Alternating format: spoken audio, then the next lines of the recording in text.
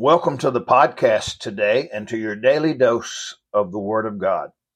Today's big but in the Bible is found in Proverbs 22, verse number 3.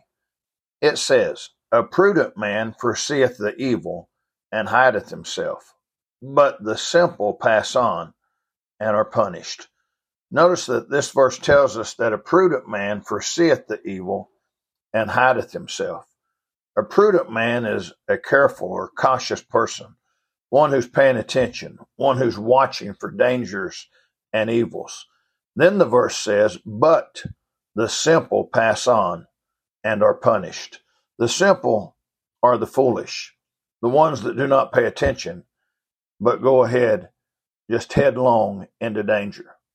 The Bible says in 1 Peter 5:8, "Be sober, be vigilant, because your adversary, the devil, as a roaring lion, walketh about, seeking whom he may devour." Today, the Christian needs to be sober and vigilant. They need to be of a sound mind and keep a watch out for Satan.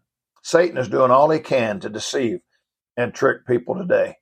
As Christians, we are to be aware of what's going on and not just walk foolishly into evil.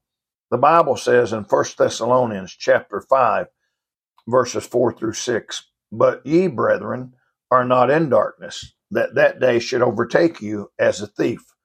Ye are all the children of light and the children of the day. We are not of the night, nor of the darkness. Therefore let us not sleep as do others, but let us watch and be sober.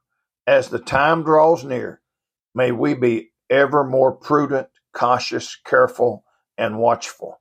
O God, help us not to walk into temptation and sin as the simple do, and just be so foolish. May we ever keep our eyes and our minds on Jesus Christ."